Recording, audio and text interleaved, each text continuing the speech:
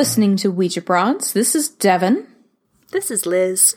Liz, today I am going to talk to you about a man that we have danced all around in most of our historic Spokane episodes. I'm going to talk about James Glover, the father of Spokane. James Glover, the father of Spokane. The father of Spokane. Jamesy. Oh, Jamesy. So like I said, we've talked about him a little bit in some other episodes, so I'll just bring us up to a singular level of knowledge here about James. He's the dude who in 1873 was passing through the Spokane area with a partner of his, and he found the two dudes that had the sawmill there on 160 acres down by the river. And he said, you know what? This place is gorgeous, and you've got a sawmill. Right. Yeah, he was right on both counts, and he went, cool, I'm going to buy your sawmill from you and these 160 acres, and I'm going to turn this into a city. Ta-da! Because I can. Because I can. Because I am white, and I have a little bit of money, and it is the 1870s, and no one else owns this land. I guess they hadn't invented, like, SimCity yet, so... No. I can see the appeal. Yeah, there wasn't much else to do, so he's like, cool, we'll make it just a normal city, no Sin City. So James Glover's the guy that he owned all of downtown at one point. He actually laid out downtown. The actually kind of nice grid that Spokane is laid out on is all thanks to James Glover. He also named most of the streets. He named them after business friends or presidents. Mm-hmm. And he's the founder of Spokane because he's the guy that went to Olympia and spent months and months convincing legislators to designate us as a city and to establish our boundaries. I didn't know you had to ask for that. You did have to ask for that. So he's the one that got us an official designation and our official, this is what is considered Spokane. It's interesting or unique because he lived to see this land claim, these 160 acres that he bought that didn't have a lot of other white folks living on them, turn into a city of 130,000 residents. He lived through parts of the 1900s. You know, he didn't die till 1921. So he actually saw us become a real bona fide city, which a lot of people that have started cities, you don't see that boom so quickly, and then they continue to be a city. You know, it's boom and then bust, or it's a slow build. He actually saw us become a big place. He was also Spokane's second mayor, and he was one of the first bankers. He was a member of the city council for 2 decades. He was a Mason, so he had a lot of Masonic ties in the community. Yeah. And because he was a founder, you were talking about Monahan earlier. Mm-hmm. He knew all the big players. He allowed all the big players to be big players. And when he died, here's what a bunch of the other, you know, old white guys who were founding the city said about him. They said, Joe Daniel, who was one of our first residents, he moved when we were becoming a boom town. He said, with the passing of James Glover, the truest pioneer I ever knew is gone. He was a power and a force back in the early days, and he was a friend to everyone who ever knew him. And then Spokane's first dentist, Edwards, said, he was a man of honor, strictly square in his business transactions, and more loyal to his friends than any man I ever knew. The last quote I'll share with you is from W.C. Gray, who owned Spokane's first hotel, and he said, he was generous of fault. When he had too much, he shared liberally with all. He always thought of the other person and had a helping hand always ready to extend. A truly great man has gone with the passing of Jim Glover. Very nice. It sounds like from this, right, that James Glover was a guy I would like. Yeah. False. James Glover was not a guy I would like. I will tell you why. Also, those quotes, I am totally indebted to Lisa Wananen, who is a writer for the Spokane Inlander. She aggregated those quotes and a lot of the other information I'm drawing on in an article about Glover in 2014. So. Oh, okay, good. I didn't have to go to his obituary directly to find these quotes. Lisa got them for me. So, James is a dude I didn't like. James is a dude I wouldn't have liked for 2 reasons. The first one, I mean, he was doing what every other dude at the time was doing, but he was a dick to the Native Americans, man. Yeah, I bet. He came in, saw this land was really pretty, and because it was really pretty, people already lived there, but he went, whatever, I'm a white guy. I shall make a town here. I shall make a town here. It doesn't matter. We live here. It doesn't matter. It doesn't matter. You're the wrong color, so it's my town now.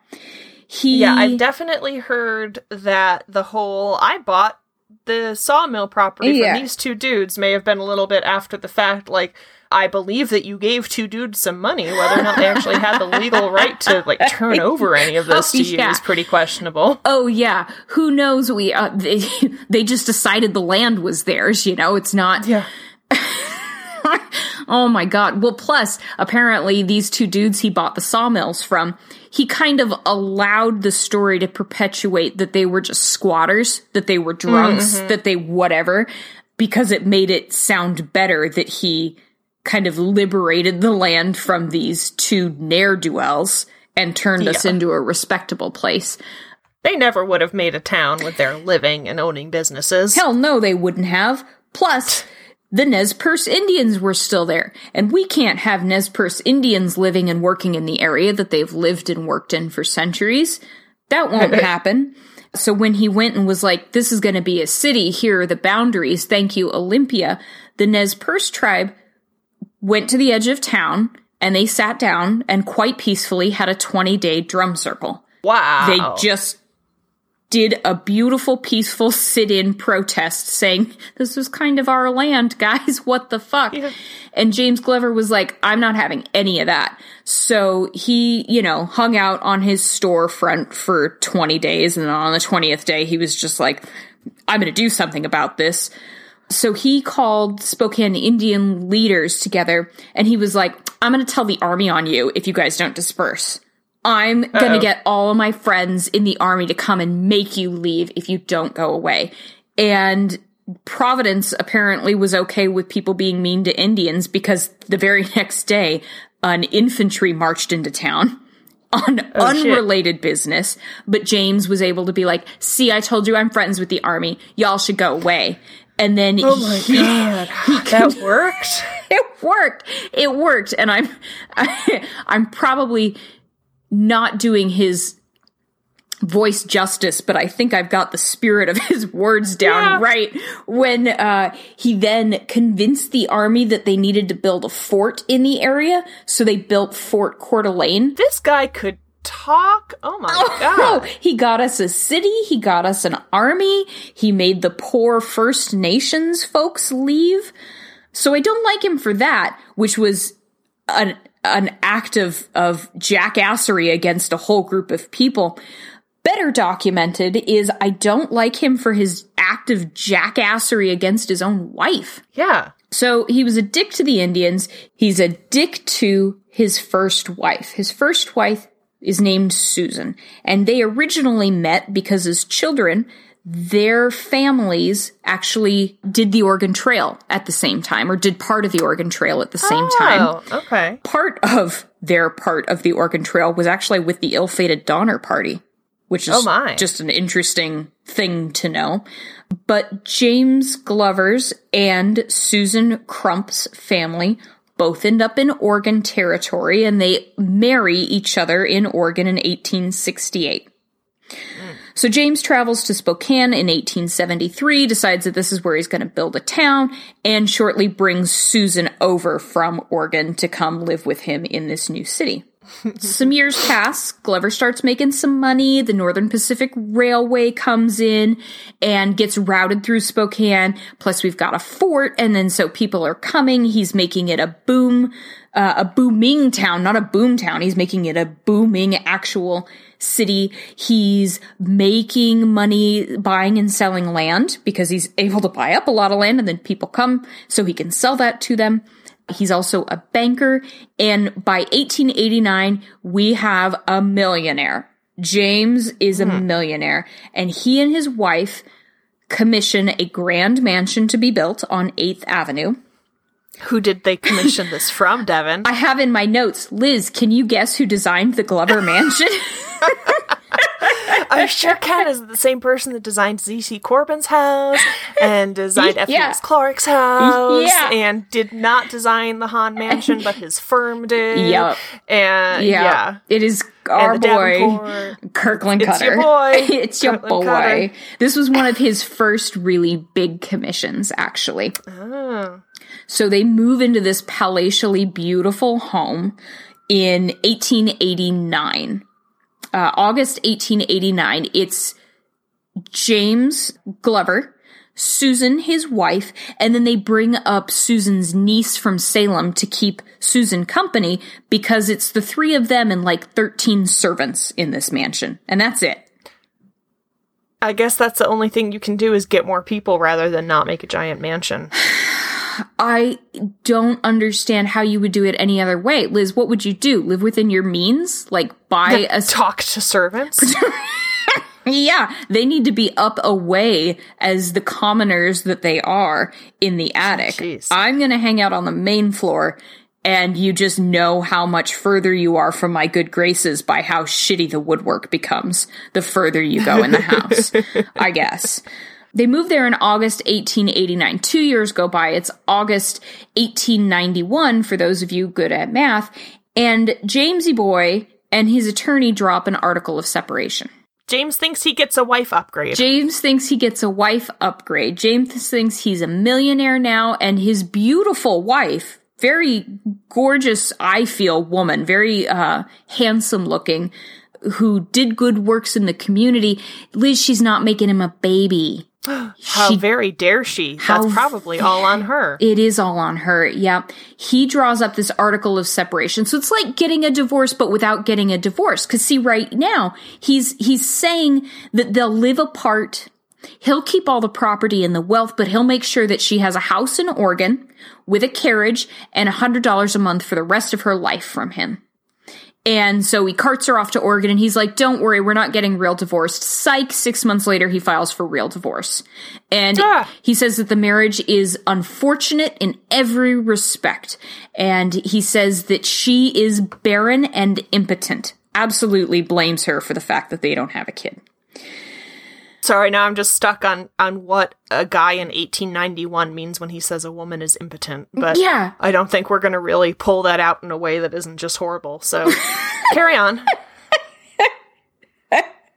Yeah, I'm not sure I'd want to get... Well, maybe I would get it up for this man, because Liz, he says she's cruel, but the niece in letters back to other family says that he spanks Susan when she doesn't get out of bed on time. What? That's actually not something that I have a problem with, the spanking. Maybe the non-consensual spanking. That's a very contextual, consensual type situation. God, that was a lot of words you had to say very precisely there, wasn't it? I don't like anybody doing anything if I don't get out of bed on time. That's between me and my God, thank you.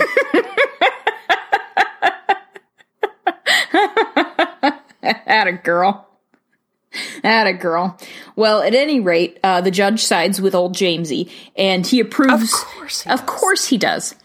Would this be a judge in Spokane by chance? Yeah, it's a judge in Spokane by chance. Amazing.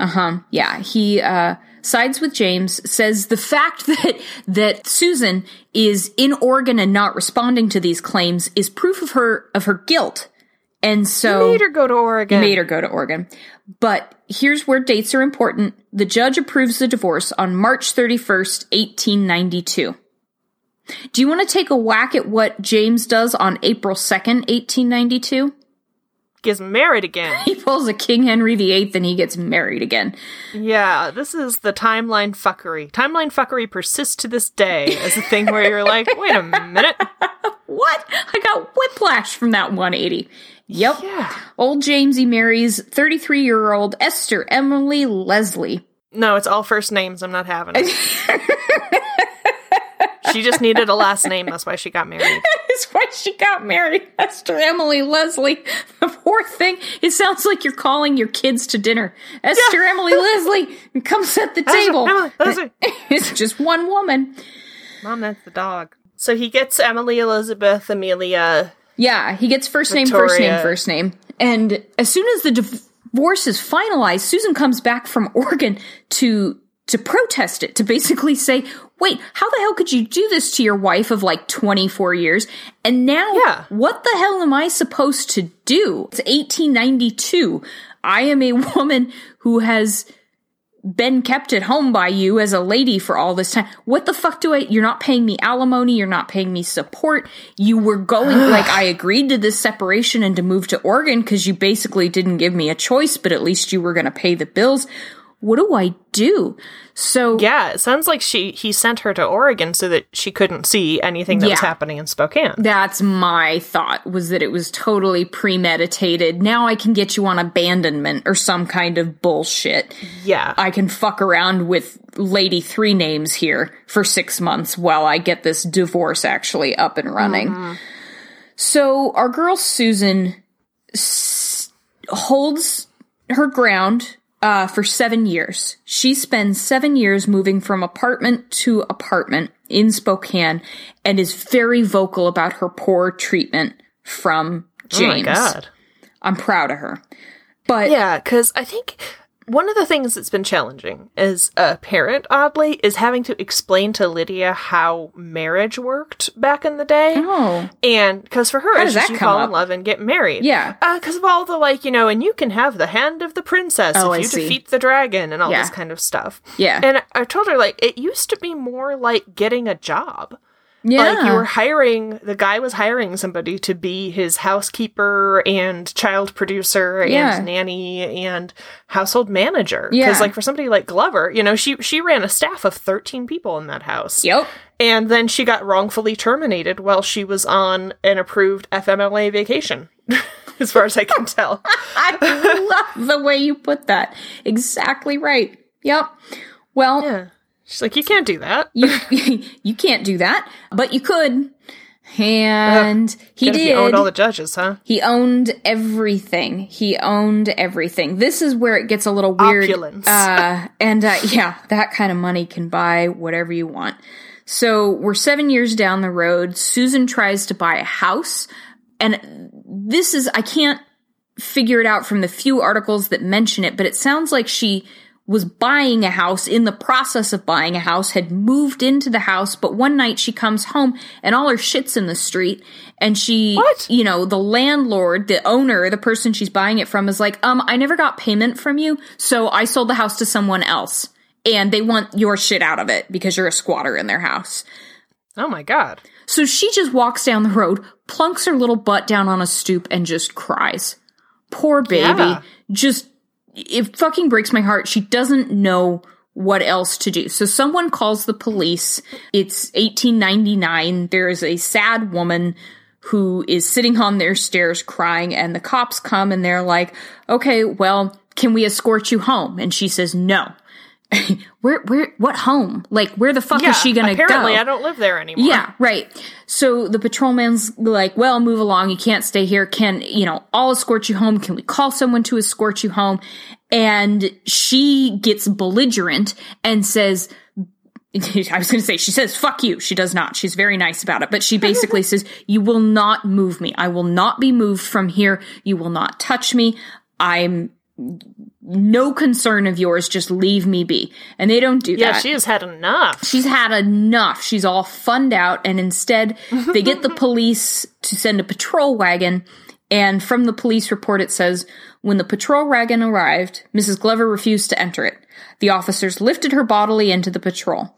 The crazed woman was placed in a cell in the women's department of the county jail.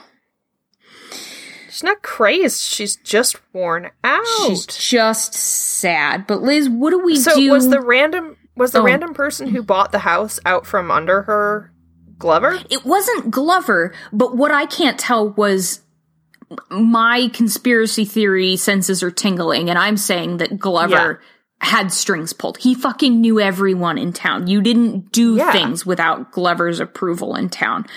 Maybe somebody just didn't want to get on his wrong side. That's entirely possible too, right?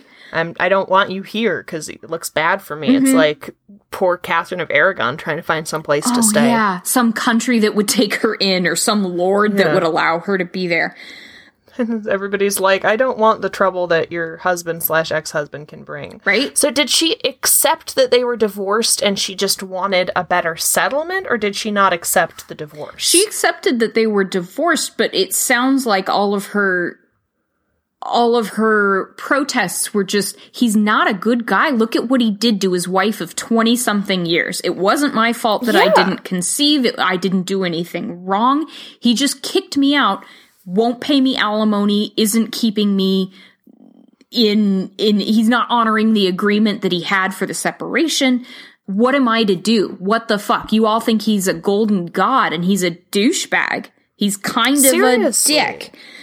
What do we do with women in 1899 when they don't like the powerful man in charge of the city and they're also kind of sad?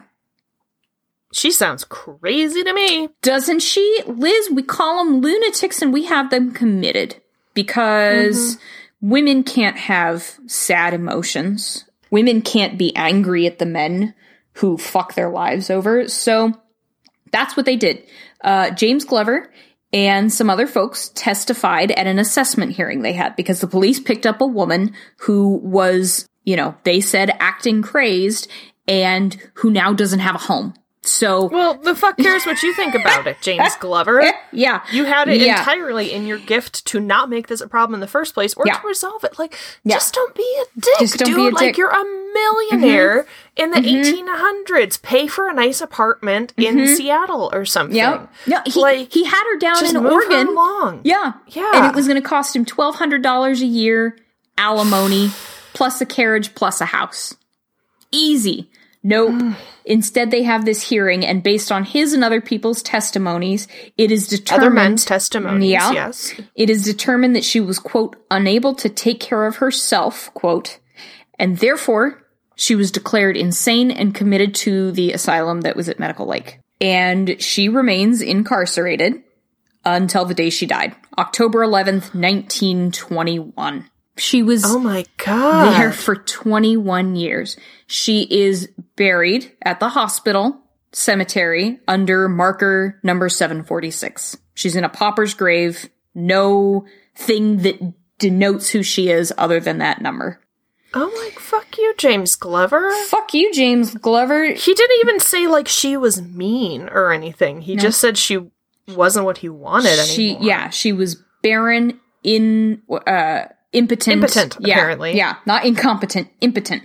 Barren and impotent. So she dies October 11th, 1921. 5 weeks later, James Glover himself died quietly in his home. Did he have any kids with Emily Three Names? He did not have any kids with Emily Three Names.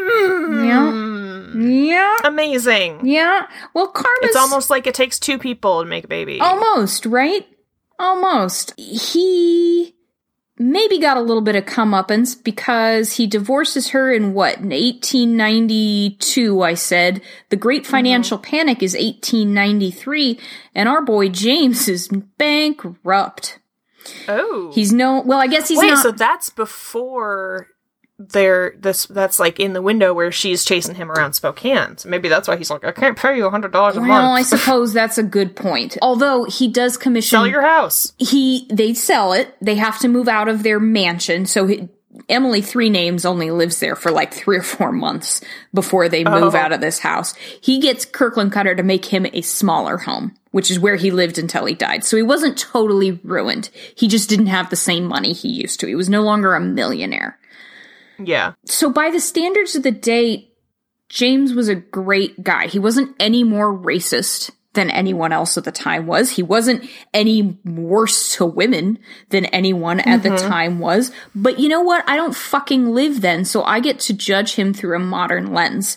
And if I'm going to judge him through my modern lens, then I'm not cool with the guy he was. And something I appreciate about Spokane is that despite him being our founding father, who did good things for the city, we're now, as a city, judging him through a modern lens. And that means that things that could be named after him, that in many cities would be named after him, we are quietly not renaming, but coming up with other suggestions. Oh, okay. The most recent thing I have is that a few years ago, City Hall was being revitalized, and they were revamping the City Plaza that's outside their building that's kind of between City Hall and the Washington Water Power Building. What's the Kid Museum now? Yeah. Right? So it's now this, like, terraced kind of meeting space, and they were all set to name it after James Glover. They had the stone engraved and everything, and, like, the couple days before they were going to install it, the city council said, actually, he wasn't a nice guy to our area's first persons or to his first wife. We're not going to honor that. Like, we appreciate that he was the founder of the city, but we're going to leave it at that. So they opened the plaza and they said, we're going to have an open call for ideas on what we name this. How do we christen this space? And I think it's pretty fucking cool that the name that was chosen is that plaza is now known as the Spokane Tribal Gathering Place. And I like that. The art and design are honoring the area as a space that was traditionally used by Spokane and Salish persons. Mm-hmm. Oh, I approve wholeheartedly. Because I think some people are going to get up in arms and be like, oh, you can't, don't erase history to meet modern standards. But the thing is, nobody is, like, chiseling Glover's name out of the history books or something. Like, we'll talk about him, but it's different to, pretend somebody didn't exist. You can acknowledge that somebody did important things without having to name more stuff after them. Oh my God, right? Like, Jefferson's on the whatever dollar bill he's on, the $10 bill, fine. Monticello is... $5. No, that's Lincoln. Lincoln's on the $5. Well, fuck. Hamilton's on the 10, I know that. Oh, fuck. Who's George Watt? Fuck. Is he on the... Jackson's on the 20. Oh my God. How do we find this out? How do we not know this? Is Jefferson on any money? He's got it. He's on the nickel. I think that's where I came up with the 5 thing. Isn't Lincoln on the 5 or is it Jefferson? I don't know, Liz. I only exclusively deal in Benjamins. What's a $5 bill? Is that what you plebeians? He's on the 2. Oh, that's right. Okay, whatever. I'm not gonna. And soon the 10's gonna have Harriet Tubman too, right? I don't. Is it? Or is she going on to the 20? Kick fucking Jackson's genocidal ass off the 20. I got into it on Instagram in a very not getting into it way. But whatever. There again, like, I'm not saying that Thomas Jefferson being a founding father, that Glover being a founder of Spokane, that whatever dead white guy who did a good thing for white people in America wasn't worth being in the history books, but I'm not gonna gloss over the fact that one was a slave owner, that another guy committed genocide, that Glover fucking abandoned his first wife and said, fuck you Indians, this is my turf. So I'm going to hold them to my standards and say, like you said, fine, whatever. I'm not going to say we can't learn about Glover, but I don't have to name a softball diamond after him. I can do something different. Let's talk about something that's a little less contentious. Let's talk about hauntings, Liz. Do you want to talk about hauntings? Always. We talked about that Kirkland Cutter designed mansion that poor Jamesy Glover only got to live in for like 2.5, 3 years. That's what you get. It's what you get. So they had to sell the mansion. They only lived in it for a couple years, but it's still called the Glover Mansion to this day. And it's had like 8 different owners since then. The current owners rent it like many people have done. They use it as an event space. So you can have your wedding there. You can have your corporate dinner there. It's beautiful. People don't live there. It's not a private residence, but it is a historic house that's open for private event rentals. So according to the Glover Mansion website, it, quote, is a 12,000 square feet of space with 8 bedrooms and 5 bathrooms. It is constructed entirely of granite from quarries around the Little Spokane River. There are 8 different types of wood used in the house, from northwestern red fir to Minnesotan oak and Spanish cherry. Most of what you see on the first floor is original, including the wall fabrics in the dining room and on the mezzanine. And this isn't a quote. This is just letting you know that the Glovers commissioned a bunch of frescoes, friezes. What do you call it? You know, when you paint on a wall, but it's not graffiti, whatever. They had like Sistine Chapel ceiling shit done. And I guess one of the ceilings had a bunch of peacocks on it. But then the website talks about Mrs. Welch, who was an owner after the Glovers. It says, Mrs. Welch had the peacocks on the ceiling painted over because she felt they were bad luck. They were later restored. Oh. Okay. So the restored peacocks are there. The elevator, which has been modernized, was the first residential elevator in Spokane. It was installed in 1908 and works well and is amazingly slow. So I'm looking at their website right now. Neither Emily Three Names or Sarah are on there. Susan. Yeah, okay. No, when he and his wife Susan moved into the house, it was just the two of them and 12 domestic servants. Yeah, and then there you go. Glover himself only owned the house for 5 years. Okay. Yep. That's hilarious. That their big thing is weddings. Yep. Big thing is weddings. Okay. For a guy that divorced his first wife and had the second one there, but weddings, my friend. But let's talk about ghosts. Let's talk about the Glover Mansion as a haunted place, because it was one of those places that I grew up just knowing was haunted based on, you know, the stories that you hear as a kid. And the Glover Mansion was, oh my gosh, you know, you would go there for fancy weddings. If you had a cousin who was getting married at the Glover Mansion, you knew that kid's family had money somewhere. And you always hoped that you knew someone who was getting married there or having a party there so you could go to the Glover Mansion. I've been in the Glover Mansion, but I couldn't tell you why now. I don't know if I did know someone who had a wedding there or if I went there for some photography event kind of thing, you know? But anyway, so like I said, it was just kind of one of those places that you grew up knowing was haunted, but not having a really specific story. So we'll get specific with you, Liz. The first ghost that is said to haunt the mansion is the first Mrs. Glover. Logical, right? It says that she comes back and roams the halls of her former home. And like Dr. Hahn, Mrs. Glover, Susan, is said to haunt more than one place in Spokane. Oh, okay. So Dr. Hahn haunts perhaps his house, the Hahn Mansion, and his office. Mrs. Glover, Susan, is said to haunt the house. And can you think of maybe where else she would haunt? This is a total dick move on her part, and I love it. It's so petty.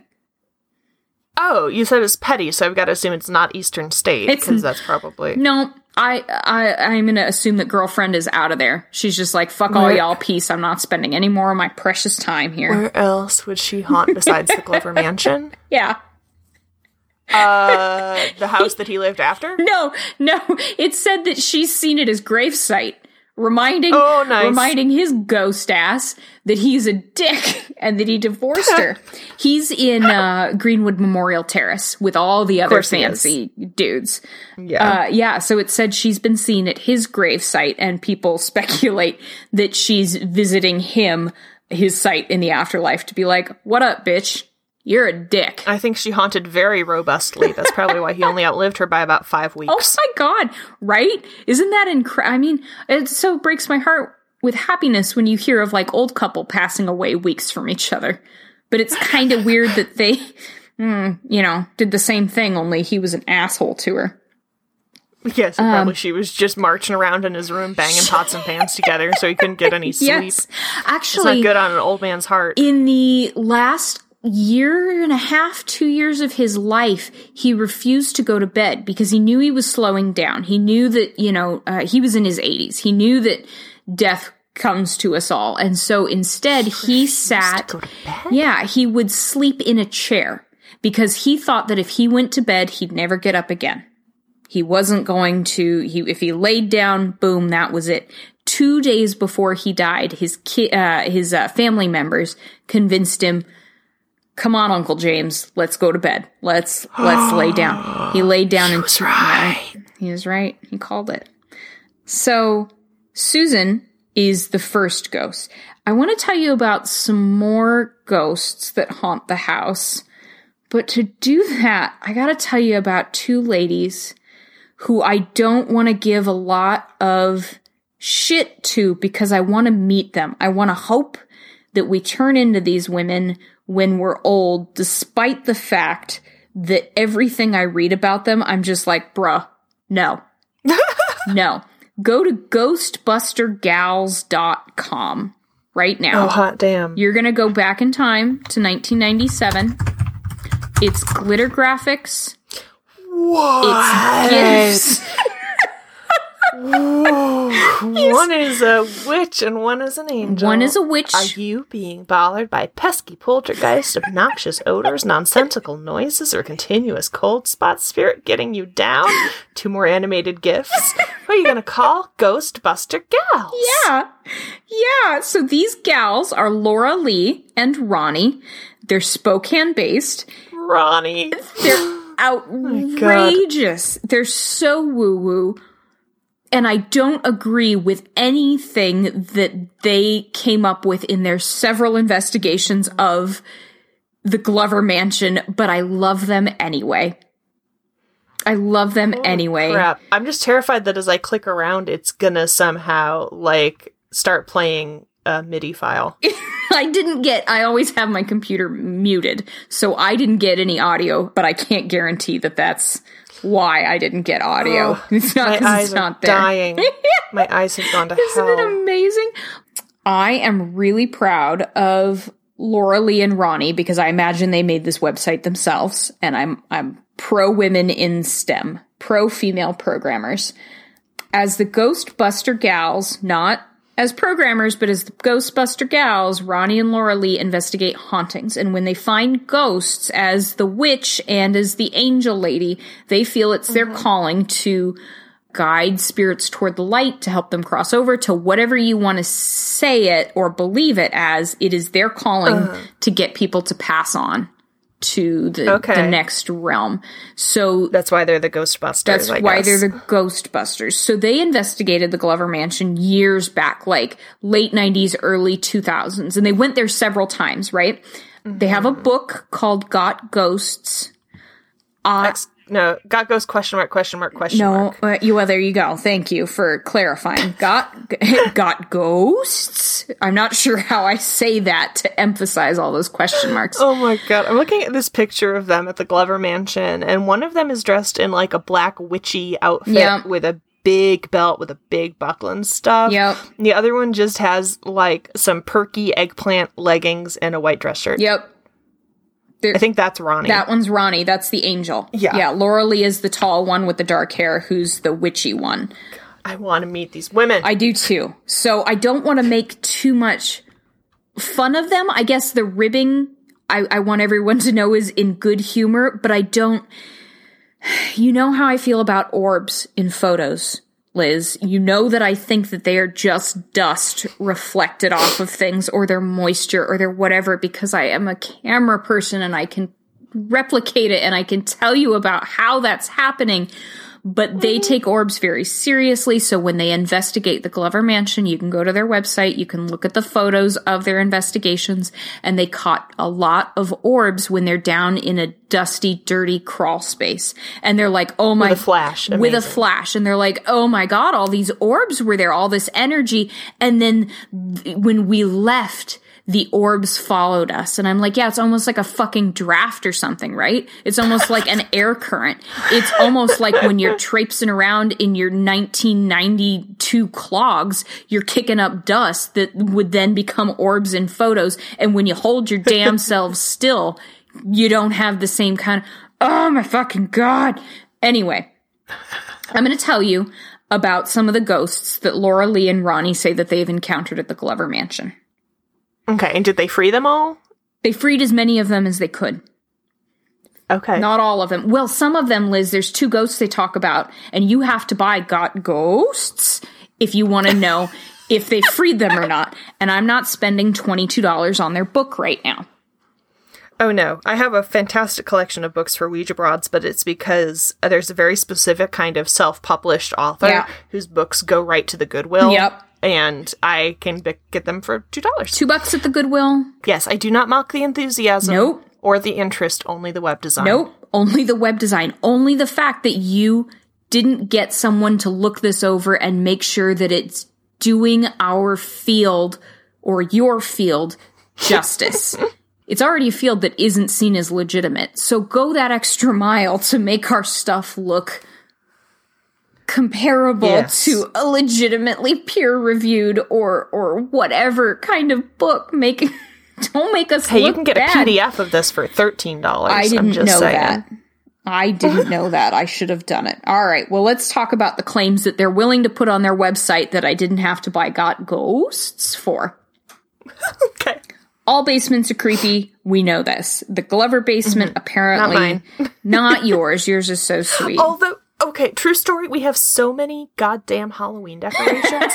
And of all the things that Matt could have chosen, he chose one of our life-size skeletons and put it so that when you come down the stairs, it's looking right at you from the right side of the cellar that you can't see until you come down. And so when you turn the light on, the first thing you see is a full human-sized skeleton looking at you. You bought that skeleton, you married that man. I have no sympathy for you. You did it to yourself. We got it at a garage sale, and it was some kind of situation where, like, I think I was bringing the van around to pick up something big we'd got, and he tucked this thing that I didn't know he had gotten into the passenger seat of my van. So when I came up to the car, I'm like, someone in my car! It was very upsetting. No That's sympathy. Mr. Bones. The other one is Scully. Mr. Bones and Scully. Liz, turn it to face the corner and put a sheet over it. That'll fix That's it. much less sinister. Way better. But I can only imagine what the guy who came to work on the sewer thought of that. Maybe it's just our security system for if our little padlock doesn't actually keep people out. We'll just hear the scream.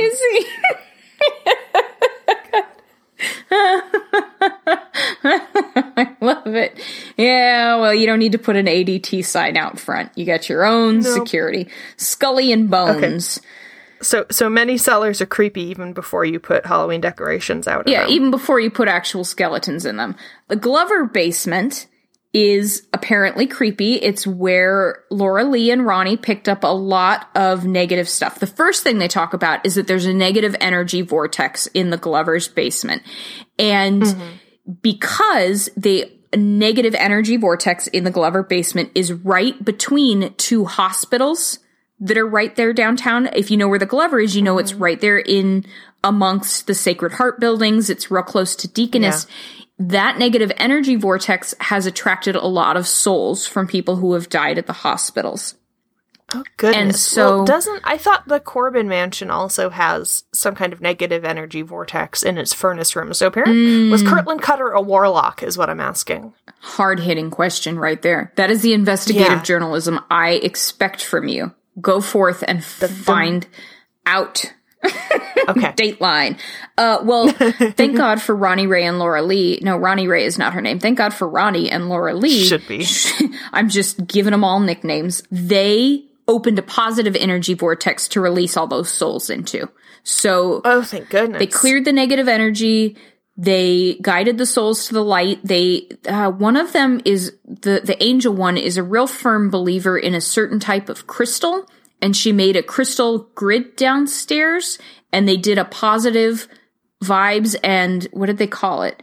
They called it a positive and loving energy grid to make the basement a good place. So while they were down in the basement, they said that the basement's tool room and wine cellar, they could tell had both been used as torture chambers. Back the fuck up? Yeah, both of them. Had been used as torture chambers. They could sense that torture and that beatings had occurred down there. This place is... Oh, that's the same thing they tell us about Corbin Mansion, is that, that's the same thing I've heard. Is that, like, yeah, someone was, like, beaten to death in the furnace room or something, or that one of the residents was sadistic and used to torture the servants down there. Oh my God.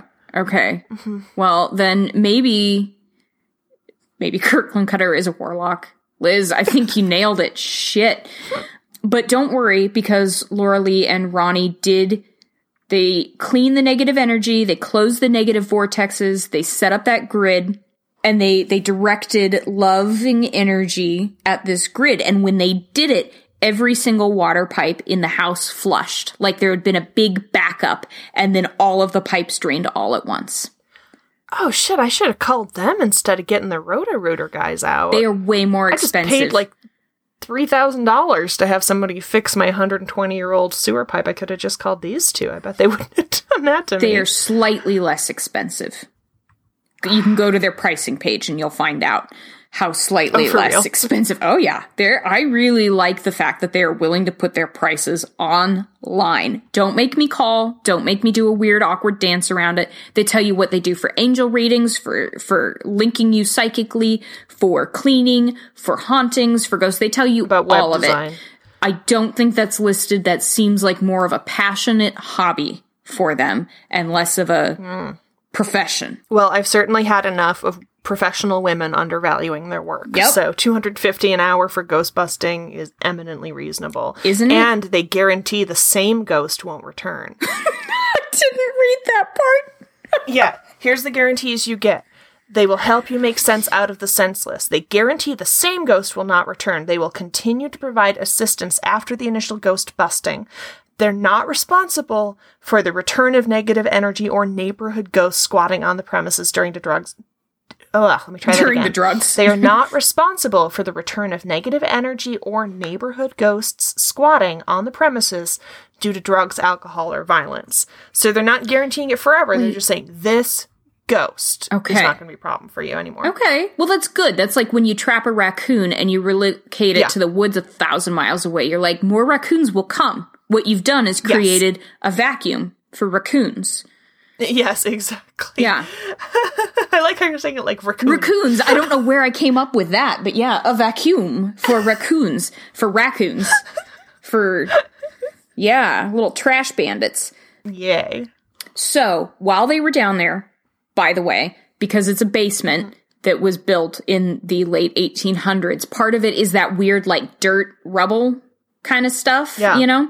So they felt that someone or something bad was buried under there. So they did some more energy cleaning in that space, and that's when they started getting orbs in their photos. And that's why I'm like, because you kicked up when they started patting the dirt wall. Fuckload of dust, you women, you beautiful women. Like, don't, Anyway. The degree of science that we want in our ghost busting just dooms us to frustration. It does. I think. It makes me so angry. I don't know. I guess that's kind of a pet peeve too, because for a hot minute, I really believed in orbs, you know, like at 12, 13, 14 years old, super into it, had photos that had orbs in them, felt really cool about it. And then I think I felt like embarrassed that I felt gullible, I felt had, and so that definitely translates into this overreaction of anger when I'm like, that's not what it is, don't be me, don't be a teenage Devin. I used the orbs thing one time because there was a girl I was trying to get up on who was into that stuff, and I used it to send her a very cute picture of me. To be like, I think there's orbs in this picture where I coincidentally look great. Let's talk about more ghosts. More than just orbs and more than just feeling negative energies. Upstairs, Laura Lee and Ronnie. Let's get some bucks in the night. Let's slam some doors. Yeah. Our little snack cake and rice-a-rani over here, they figured out some specific ghosts. Oh, it's Sarah Lee. That took me a minute, but I enjoyed it. Yeah, right? It's not Sarah. It's not Laura Lee. It's Sarah Lee. I was wrong. Anyway, upstairs they encounter several specific entities. So first on my list is they said they met a little girl named Jolene, who was 7 years old when she witnessed her parents' brutal murder in the mansion. I cannot find any evidence of people dying in the mansion, let alone being brutally murdered. Yeah. And I won't say that it's impossible that you or I have ever heard of it, but in the category of brutal murders in historic mansions in Spokane, Washington, I do think we're probably in the top 10 of people who would have heard about that, right? I think you're absolutely right. Yep. Okay. Yep. Prove me wrong, though. No, go for it. If your Google foo is better than mine. I don't want to see like a horrible murder having happened in front of a child or anything, but no. Intriguing. Intriguing, well, I guess is where I'll leave Jolene. Yeah, Jolene. That's a real 19th century name right there. Yeah, Jolene. I'm trying so hard not to sing. Yeah, sing it to me. What is the song? You don't know Jolene, Jolene, Jolene, Jolene. I'm begging of you, please don't take my man. Dolly Parton. That's what I wanted to hear. I just love it when you sing. You have such a beautiful voice. I love it so much. Oh, gosh. Well, this Jolene, oh, fuck, I just love your singing. Jolene, apparently, the ghost kid, came back to, like, they don't follow up. They didn't say so her... Yeah. Okay, thank you. Yeah. Wait, so now she's a kid forever, or what happened? I don't fucking know. But Jolene was 7 when she witnessed her parents' brutal murder. Apparently, she didn't die then, but she comes back to the mansion as a ghost, and she pulls on people's clothes and tablecloths and blows out candles for attention because she wants to be at the place where she last saw her parents alive. But did she live in the mansion? I don't know. Well, maybe I need to buy Got Ghosts and read it because every time you say that, I love it so much. Because they won't say on their website if they did they Ghostbuster? Did they release her into the void? Did they follow up on why the fuck you coming back to the place you last saw your parents alive, but you also saw them killed up in here? Like, are you set? Yeah. You have to read their book to find out more. So I empower all of you to go buy the $13 PDF and find out what happened to Jolene. While you're there, yes, find out what happened to another spirit, a maid, that we don't know the ending to. The most fleshed out story, ghost story that they have on their site. That's great, Devin. Good job. You're a real winner. Can't believe you've been married twice. The most detailed story they have is, I'm going to let them say it in their own words. I'll just read you from their website. Okay. Here's what they wrote. The mansion staff have always heard pacing on the top floor and got the creeps whenever they had to go up there. Even though the energy was downright spooky, Ronnie went to investigate. She found a young... Go, Ronnie, go. Go, Ronnie, go. She found a young woman in the advanced stages of labor, anxiously pacing back and forth. Wait, a ghost woman or an actual human? Ghost woman. Okay. She was a maid in the mansion, and she was secretly carrying the master's child. She delivered her own illegitimate baby in the bathtub and in desperation drowned it. A short time later, she committed suicide in the same tub. Her soul became trapped because of her guilt, and she created her own hell by reliving these incidents over and over again. That is why people could hear the constant pacing. Okay. That's just like every, bored housewife's fantasy of what Downton Abbey is, right? You have an illegitimate baby with a master, and then... Yeah, I was gonna say, the master. This is a very weird time shift on the classic tragic slave haunting. Yeah, right? That is like every goddamn plantation in the South that has the ghost of the beautiful young slave. Yeah. And she had the child with the master. And, either she poisoned his kids or he poisoned her or the wife poisoned her. This is like an urban legend and that it's got a lot of variations. But the whole, a boundary was crossed. This is a good way to get conflict into your ghost story. It really is. A boundary was crossed. There was a power dynamic, a baby... Secret pregnancy, apparently. I don't... Intriguing. Whatever.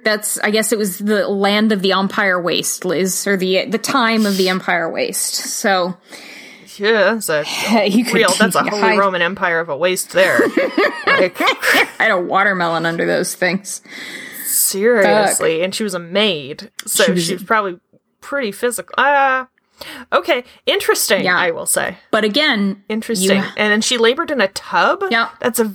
Okay. She had an underwater birth, I guess. I don't know. I've done that, but I don't think they did that back then. I don't... She would have had to clean that tub. She would have had to clean that tub, is right. And it's those are old pipes. The placenta just don't go straight down the drain, honey. That's... No, she's cramming it in with her heel? Yeah. Oh my god. Gross. Anyway. And so... Also, like, the fact that it's like, oh, so she gave birth in the tub and the baby drowned in the tub and then she killed herself in the tub. It's like, and so in conclusion, she walks a lot. You're like, what about the tub? What about the tub? Right? Where's the haunted tub? I thought this was going to be like an American Horror Story season 1 thing, where it'd be like, and this very tub is the bathtub where all these horrible things happened. Nope, she's just pacing, because she's apparently in the early stages of labor, and it's before she does anything bad, or whatever. Again, you have to read the book to figure out if they released her spirit. I'm gonna guess that they did. They don't seem like the type who'd leave a lady hanging. But the one complete upstairs ghost story that has a neat little beginning, middle, and end is that they encountered the spirit of a 4-year-old boy. They said that this spirit, they learned, fell out the window while he was playing, and he was worried that his mom and dad were going to be mad at him because they told him not to play by that window, and then he fell out of it and he died. So he hadn't crossed over because he was too afraid that mom and dad were going to be mad. So they were able to... That's really sad. Yes. But they were able to open a portal, reunite him with his parents' spirits. Not a window, I hope. Going too soon? To hell! I love it! God, when God closes a door, he opens a window and that little 4-year-old just rocketed right out of it. It's so sad. Whatever, despite us being terrible people, they are good people, and they reunited him with his parents' spirits through the portal, not the window, and he was able to, his spirit is now at rest. They released him. I'm very glad. Yes. So to recap, you told me that this home with the Glovers, since the Glovers has had 8 owners, right? Mm-hmm. So in the span of that 8 owners, what has happened is there was a brutal murder in front of a child. Yes. No, a brutal double murder. A brutal double homicide. A brutal double homicide. Yeah. A bathtub birth, murder, suicide, and a kid tears in heaven his way out the window. And we've never heard of any of these. That's a lot of tragedy for 8 families. He did. Especially since a lot of these would have had to be further back, I guess. Well, they would have had to have been right the fuck at 1900, because 2 of the... I'm trying to remember... I didn't write these numbers down, and I really should have, but, like, 2 of the owners owned this property for, like, 84 of its 120-year lifespan. Oh my God. As a building. You know, and one was like there have been 8 owners in 128 years. The Welsh family and the Unitarian Church combined owned it from 1908 to 1992. So 84 of its 128 years, it's been owned by a family that reported no murders, no kids falling out windows, and a church who didn't have people living in the house. So folks died. And now it's an event space. And now it's an event space. This is a pure one of those, like, the history traveled separately from the ghost story. Kind of like with... Yes. Yeah, so why doesn't the Glover Mansion have, like, this stuff more about Sarah, or more that could actually line up? Like, Hahn Mansion has all that going on. Absolutely. Right? Corbin Mansion has it going on. Absolutely. Monahan, I think we've established not so much. Campbell House, again, no, not so much. Yeah. Just the urban legend. And this... What on earth? Yeah. What on earth? Yeah, with the one person you could... Busy place. Maybe it's that negative vortex. Maybe all this stuff happened someplace else, and all these ghosts are just confused and think this is the house all that stuff happened in. Well, Liz, it's a vortex. It just hoovered them up. And then they got stuck, like when your bra strap gets trapped around your washing machine agitator, and it's just spinning in place, the poor little thing. And you're the one that frees it. That happened to me once when I was 9 months pregnant and I couldn't get it out because I couldn't reach that far into the washing machine to unhook it. Did you cry? Stuck. You poor baby. Yes. Yeah. I cried at everything. Yeah. I cried because Matt said that Van Halen sucked. Oh. I cried really, really, really hard about that. I cried so hard. You poor be. We were coming back from birthing classes, and I didn't want to listen to NPR. I wanted to listen to the radio, and I don't remember what he said, but he put down Van Halen, and I burst into tears. It's the worst, everybody. It's just the worst. I'm gonna adopt. I don't. Oh my god. Yeah, I cried both because I couldn't meet my daughter because she wasn't born yet, and I cried because someday she would be born and she wouldn't live inside me anymore. I cried because of both those things. Both were true. I cried because I was cooking cherry turnovers in a pan, and I got hungry before they were done, and I ate something, and I cried because then I couldn't eat them because I was full. It's so hard to have so many hormones. It's so... Yes, this is how I would rewrite that story of that ghost, is that it's not that she had, like, a terrible secret birth and drowned everybody. It's that she was full of hormones and couldn't let anybody know what was happening. And so just cried and had emotional reactions, and the cleaning stuff smelled so bad to her that it made her throw up all the time, and everything bothered her.